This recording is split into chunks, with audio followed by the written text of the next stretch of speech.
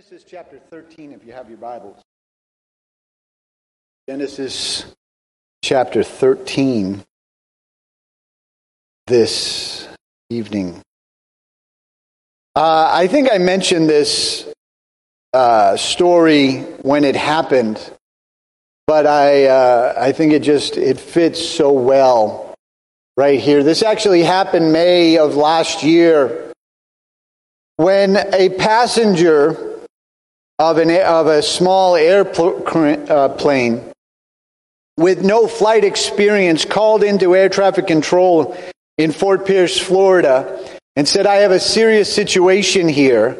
My pilot has gone incoherent, and I have no idea how to fly a plane."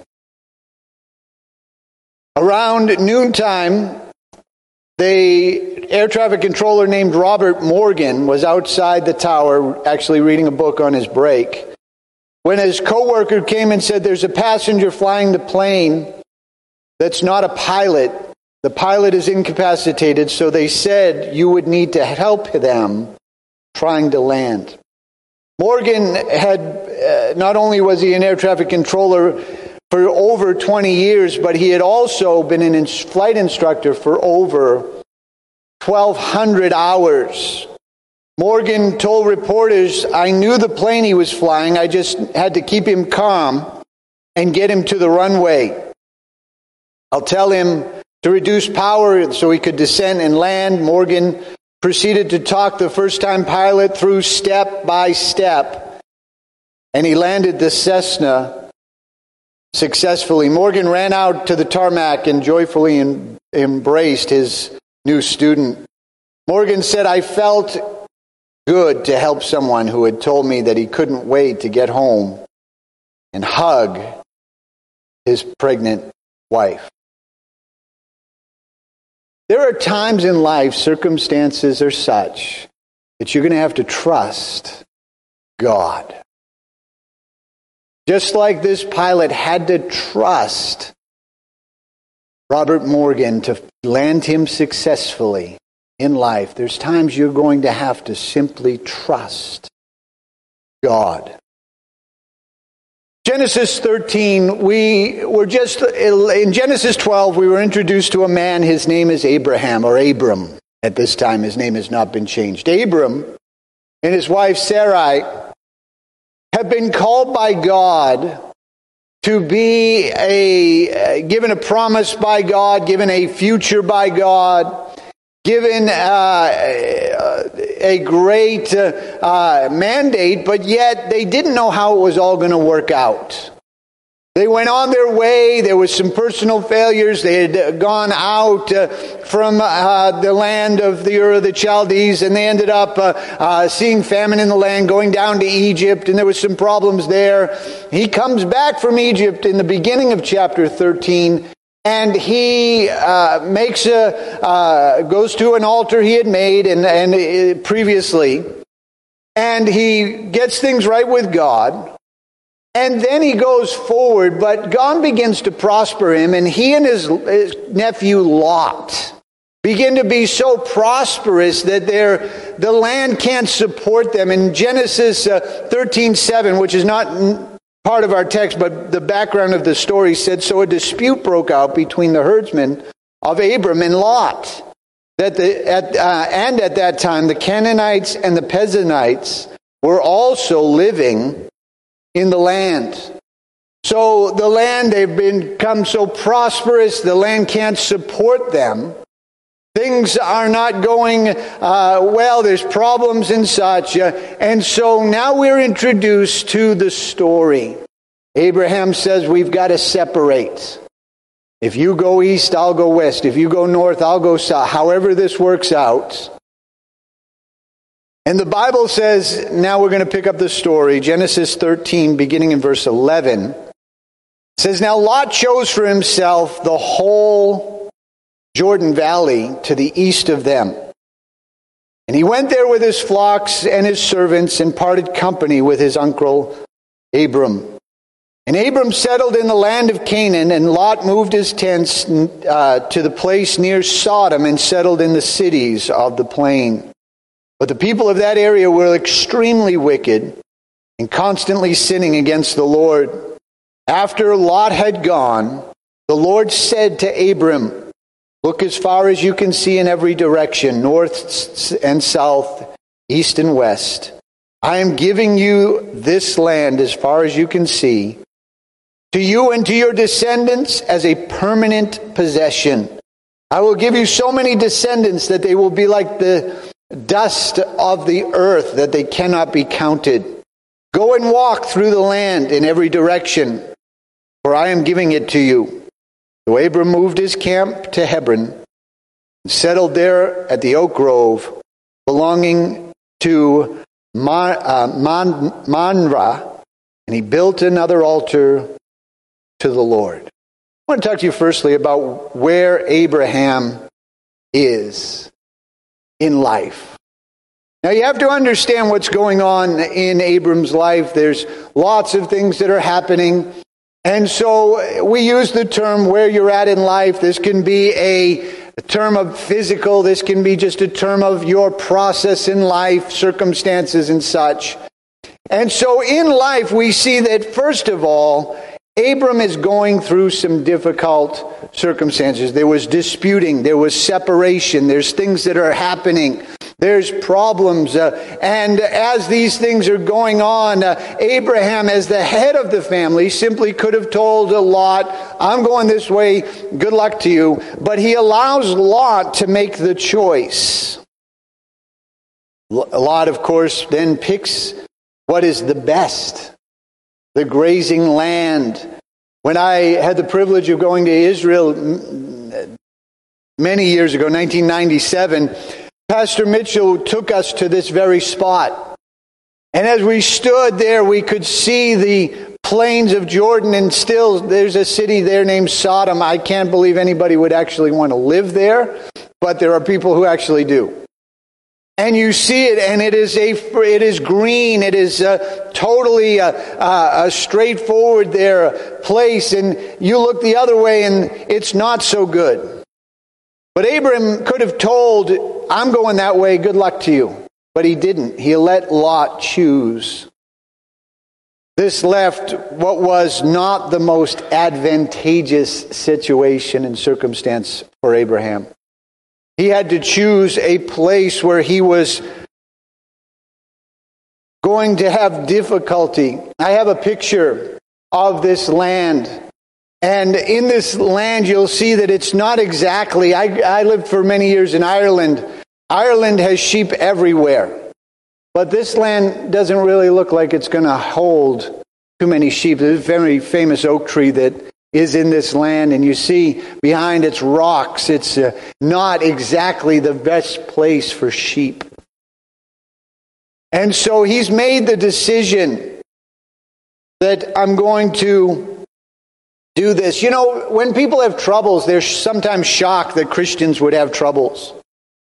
Like, oh my gosh, I can't believe I have troubles. Paul wrote these words, 2 Corinthians chapter 4 verses 8 and 9, "We are pressed on every side by troubles, but we are not crushed. We are perplexed, but not driven to despair.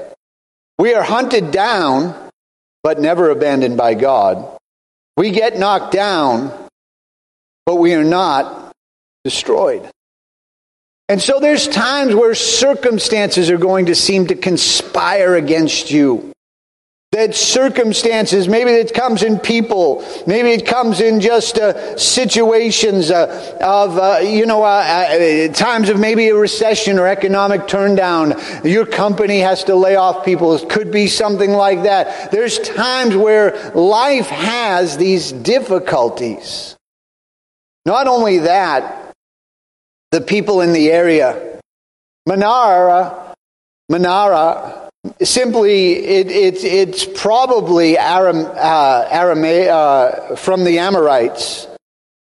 It's a word that means strength. It means fatness. It means lusty, like a lusty steed, strong and valiant. And so this came from probably from the people who lived there. that they were contrary to the people of God. It says that they were the Canaanites and the Pezerites, hostile tribes. He's living in an alien society. That there are, in the society around, it is geared not towards the promises of God. It is geared towards their own strength, their own favor, their own mentality. It says of our text, the people of Sodom, which was just down the road, in verse 13, the people of this area were extremely wicked and constantly sinning against God. Sounds like our generation that Paul wrote about.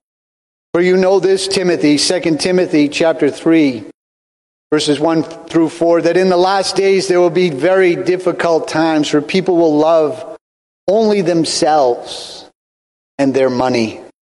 They will be boastful, proud, scoffing at God, disobedient to parents, and ungrateful. They will consider nothing sacred. They will be unloving, unforgiving, slanderous of others, and have no self-control. They will be cruel and hate what is good. They will betray their friends. They will be reckless, puffed up with pride. They will love pleasure rather than God. That describes our day. There's people that they'll even attend a church, but they are given over to the sensual. They're given over to the worldly, the proud. This is exactly the environment that Abraham is living in. This hostile environment to his faith, to the promises of God. He's obeyed God. He's left everything. He's gone on his way to be what he needs to be. In Romans chapter 4, verse 12, it says, in the father of the circumcision, to those who are not only of the circumcision, or literally the Jewish people, but to those who walk in the steps of the faith which our father Abraham had while he was still uncircumcised.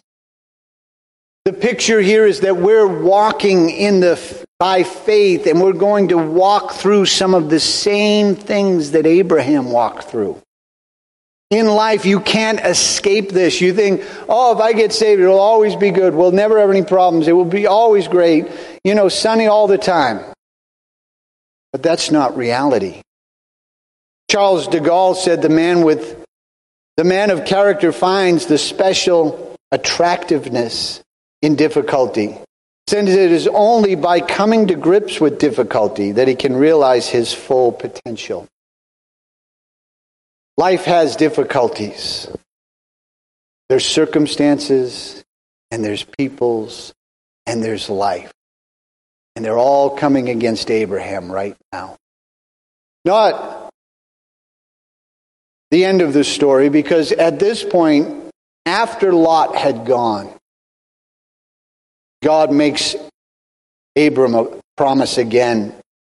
He says, look as far as you can see in any direction, to the north and south, to the east and west. I'm giving you all the land, to you and to your descendants as a permanent possession. I will give you so many descendants that they'll be like the dust of the earth, that they cannot be counted. Go and walk through the land in every direction, for I am giving it to you.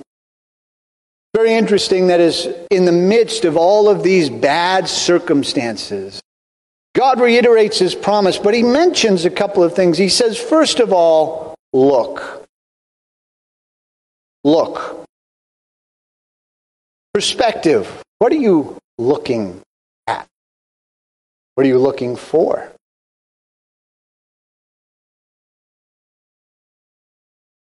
There's often far more to see. The old joke is when a policeman says, move along, folks, there's nothing here to see. You know there's something there to see, right? That there's the reality that God is trying to show you things. I was fascinated by this. After Jesus is crucified, and risen from the dead. Two of the disciples are leaving Jerusalem. They're going on their way to Emmaus. And while they're on their way to Emmaus, they're complaining. They're grumbling. It's like, it didn't work out. And So Jesus comes up and joins himself with these men. But the Bible says in verse 16 of Luke 24, but their eyes were restrained so that they did not know him. Their eyes were restrained. And he says, hey boys, what's going on? And they start in. What, you don't read the papers? You don't know what just happened in Jerusalem? Because how many know some people are so convinced that what's going on in their life is it? No one else, you wouldn't have a clue. They're so consumed with themselves. Their eyes, and so they're walking with Jesus. And they don't know it's him. Because their eyes, because they're focused on everything but God. Just a note, complaining people aren't looking towards God. Jesus finally begins to open the scriptures to them. He begins to tell them from Moses throughout the Bible what God was going to do. The Bible says, and then in verse 31, and then their eyes were opened, and they knew it was him, and he vanished from their sight. Lesson number 1 you can take from that, the Word of God will give you the proper perspective of life. The Word of God. Second, Jesus is right there in the midst. They didn't know it. What has your attention? Your problems or God? Hebrews 12, verse 2. Looking unto Jesus, the author and the finisher of our faith, who for the joy that was set before him endured the cross, despising the shame, and is set down at the right hand of the throne of God. Abram, look. Look. Look at the promises. Look at what I'm doing. Look. The second thing we see that he tells him is walk. Verse 17, he says, go and walk. Some people, their mentality of life is, don't do something, just stand there. And God says, go do something. Go do what I've called you to do. Jesus said, go into all the world, preach the gospel. One person said that some people are so worried about the Word of God as it's a book of don'ts. But if you start doing the do's in the book, you won't have time to do the don'ts. There's plenty of things that we're supposed to do in the faith and obedience have to go together. You have to take the promises of God and do something with them. Joshua 3, verse 1, every place that the sole of your foot will tread upon, I have given it to you as I have said to Moses. There's something about putting the promises into action. Or as James says, faith with works. You say you have faith? I say I have faith and can show you by my work. James says we have to put the promises into action. God is revisiting the promise that he had given to him in Genesis chapter 12, verses 1 through 3, when the Lord said to Abram, get out of your country and your family and from your father's house into a land that I will show you.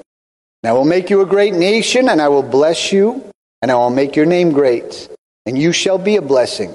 And I'll bless those who bless you, and I'll curse those who curse you.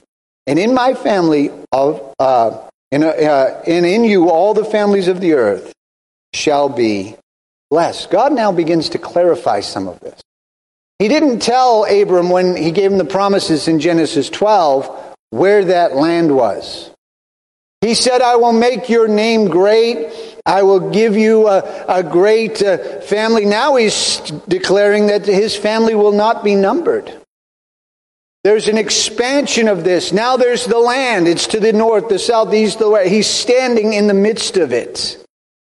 He's in the middle of the promise of God, despite the conflict, despite the alien surroundings, despite the inhospitable land.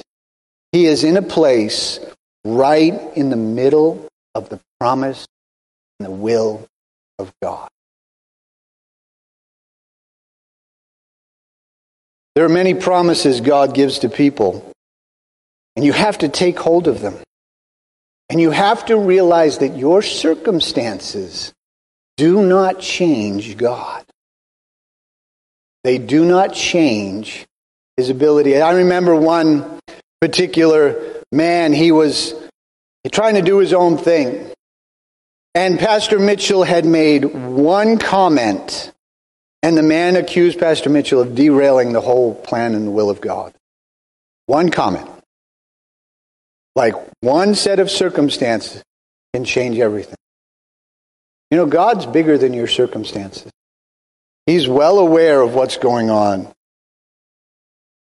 It's in the midst of this place, the midst of these circumstances, Abram builds an altar.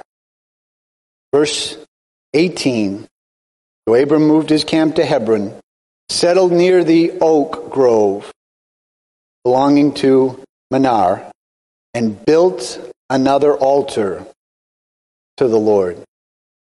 Whenever you see an altar in the Old Testament, it is a revelation of either who God is or how God works.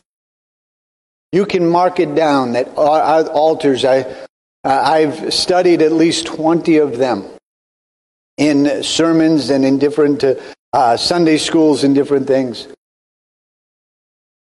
Mark it down who God is and how God works. A revelation of His character and His dealings. In this altar that we see, Abraham is building an altar to the faithful God. That God, despite Abraham's failure, despite his circumstances, despite the inhospitable land, despite the aliens in the land, God is still faithful to His promise. Deuteronomy 7:9, understand therefore that the Lord your God is indeed God. He is faithful. He is the faithful God who keeps His covenant for 1,000 generations and lavishes unfailing love on those who love Him and obey His commandment. Now the caveat there, of course, is you have to obey Him. But you obey Him and God will bless you. He's faithful to you. He's going to stay and help you. He's the faithful God. It says to 1,000 generations that God doesn't weary. People weary. People get into things, they get out of things. They're interested in one thing for a while, and then they're interested in another. He builds this altar in advance of what God's going to do. He simply says, you know what? God is bigger than my circumstances, bigger than the aliens, bigger than whatever's happening. He's bigger. He's able to help me. And in advance, He doesn't own the land yet. He doesn't have the descendants yet. But in advance, He says, God, I can trust you're faithful.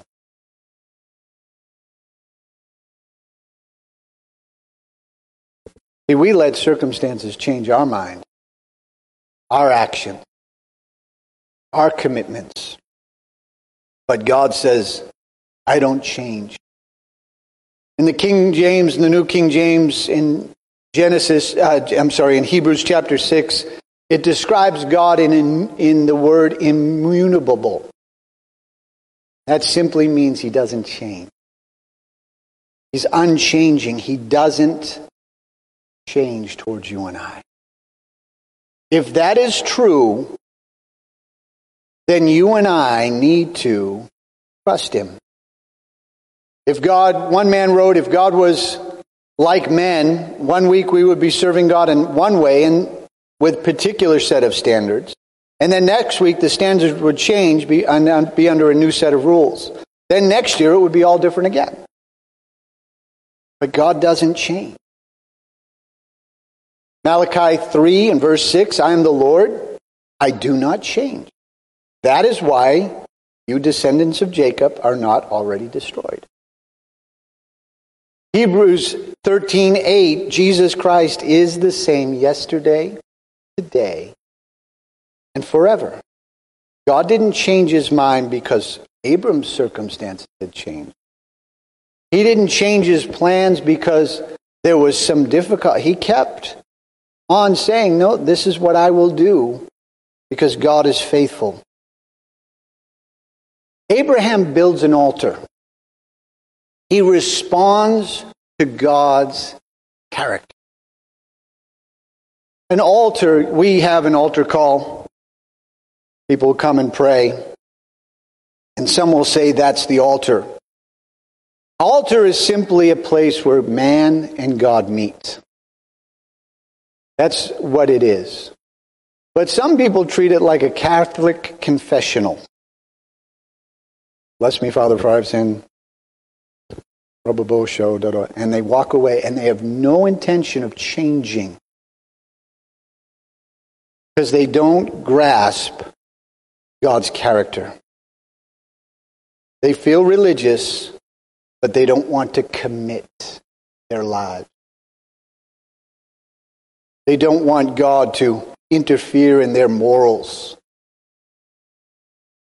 or their money. Don't make me tithe. Don't make me live. No. I want the feelings. But see, those are people who don't trust God with their lives. They say, God, I'll trust you to a point, but I'm going to take it back. Abraham's putting it all there. This altar is a mark of a commitment. In my Christianity, much like many others here, gone through a lot of services, gone through a lot of revivals, conferences, different things. But there are certain altar calls. There were certain times you met with God that you can remember that marked a change, a trust in God. God, I'm going to give it to you all. I'm going to do what you called me to do. I'm going to be who you called me to be. Deuteronomy 31:6. Be strong and courageous. Do not be afraid. Do not panic before them. For the Lord your God will personally go ahead of you. And he will neither fail you or abandon you. The true character of Jesus Christ is expressed as faithful and true. You can trust him. He doesn't change, and his word doesn't change. The Bible's not a changing book. It's when you change the word of God, when you begin to try to manipulate what God says to fit your own agenda, you're telling God you don't trust him. Oh, I know you said I should do this. I should pay my tax. I should go. But God, I don't trust you. I don't trust you to really do what you said you'll do. And so therefore, I'm going to take it into my own hand, and I'm going to try to make sure it works out. Paul writes to the Thessalonians, now may the God of peace make you holy in every way, and may your whole spirit, soul, and body be kept blameless until our Lord Jesus Christ comes again, God will make this happen, for he who calls you is faithful. See, the hope for every believer is that God's going to help us. If we'll obey him and trust him, he's going to help us. That's the promise that we have. Do you trust the character of God? And if you do, is there evidence? Is there evidence? Abraham makes the altar, goes on. David Livingstone was a Scottish man. He felt called to the continent of Africa. He went. This is back before modern communication and such, and he began to preach the gospel of Jesus Christ. He had such impact in this area that he was in Namibia and parts of South Africa and Zambia and such. They actually named a city after him. He had been chased up trees. He had been mauled by lions. He had been difficult and all of that. And he wrote these words. He said, "For my own part, I have never ceased in rejoicing that God has appointed me to such an office. People talk of the sacrifice I have made by spending so much of my life in Africa. Is that a sacrifice which brings on the own blessed reward in a healthy activity? The conscious of doing the good and peace of mind, the bright hope, the glorious destiny hereafter. Away with the word sacrifice. Say rather, it's a privilege. Anxiety, sickness, suffrage, danger, with now foregoing the common conveniences and the charity of this life, may make us pause and cause the spirit to waver and the soul to sink. But let it only be for just a moment. All of these are nothing compared with the glory which shall be revealed in us and for us. I never made sacrifice."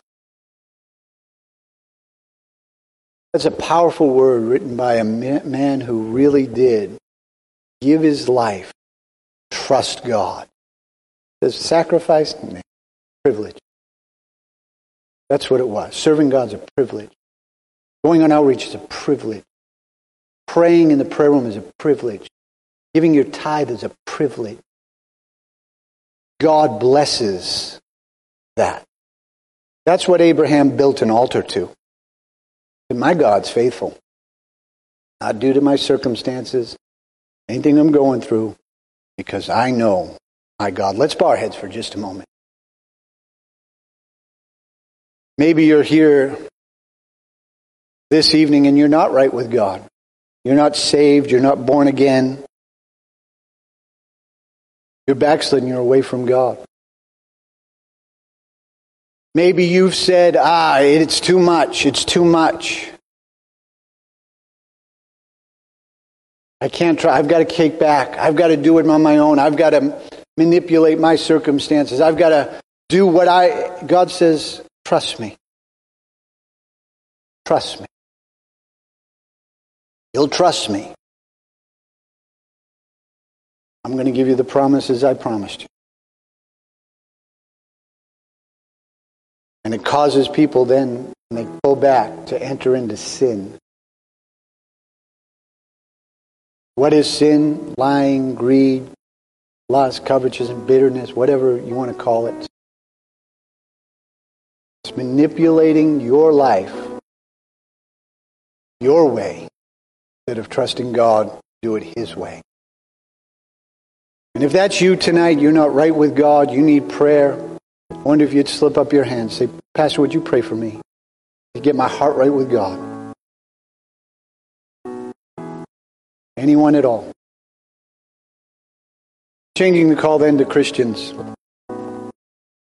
Abraham, there were circumstances against him. But he said, I'm going to believe and trust God. Because you know what? My God is faithful. I don't need to worry. Even though all of these circumstances, hostile ground, not advantageous for the sheep, aliens that are hostile towards the promises of God. But I can trust God to work this all out. Let's all stand. These altars are open. Don't come and just genuflect, do the Catholic thing. Talk to God. Meet with God. Let God help you out. Eyes on you, the author of my faith, casting aside every sin and every way.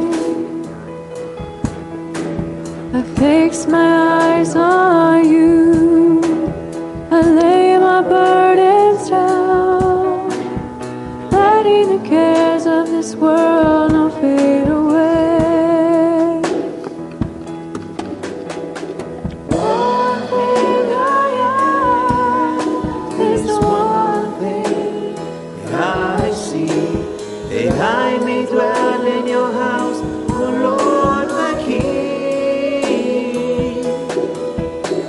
In all the days of my life, I want to gaze upon your beauty And seek you in this holy place. I cast my eyes on you, the author of my faith.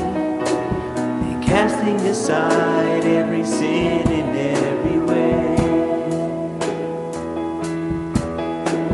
I fix my eyes on you, I lay my burdens down, letting the cares of this world not fade away.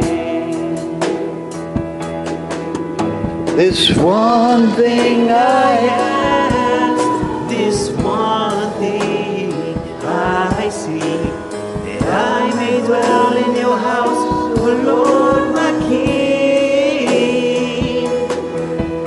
And all the days of my life, I want to gaze upon your beauty, to seek you in this holy place. This one thing I ask, this one thing I seek, and I may dwell in your house, O Lord my King. In all the days of my life, I want to gaze upon your beauty, to seek you in this holy play. Let's give him praise. Let's worship him. Father, we love you, God.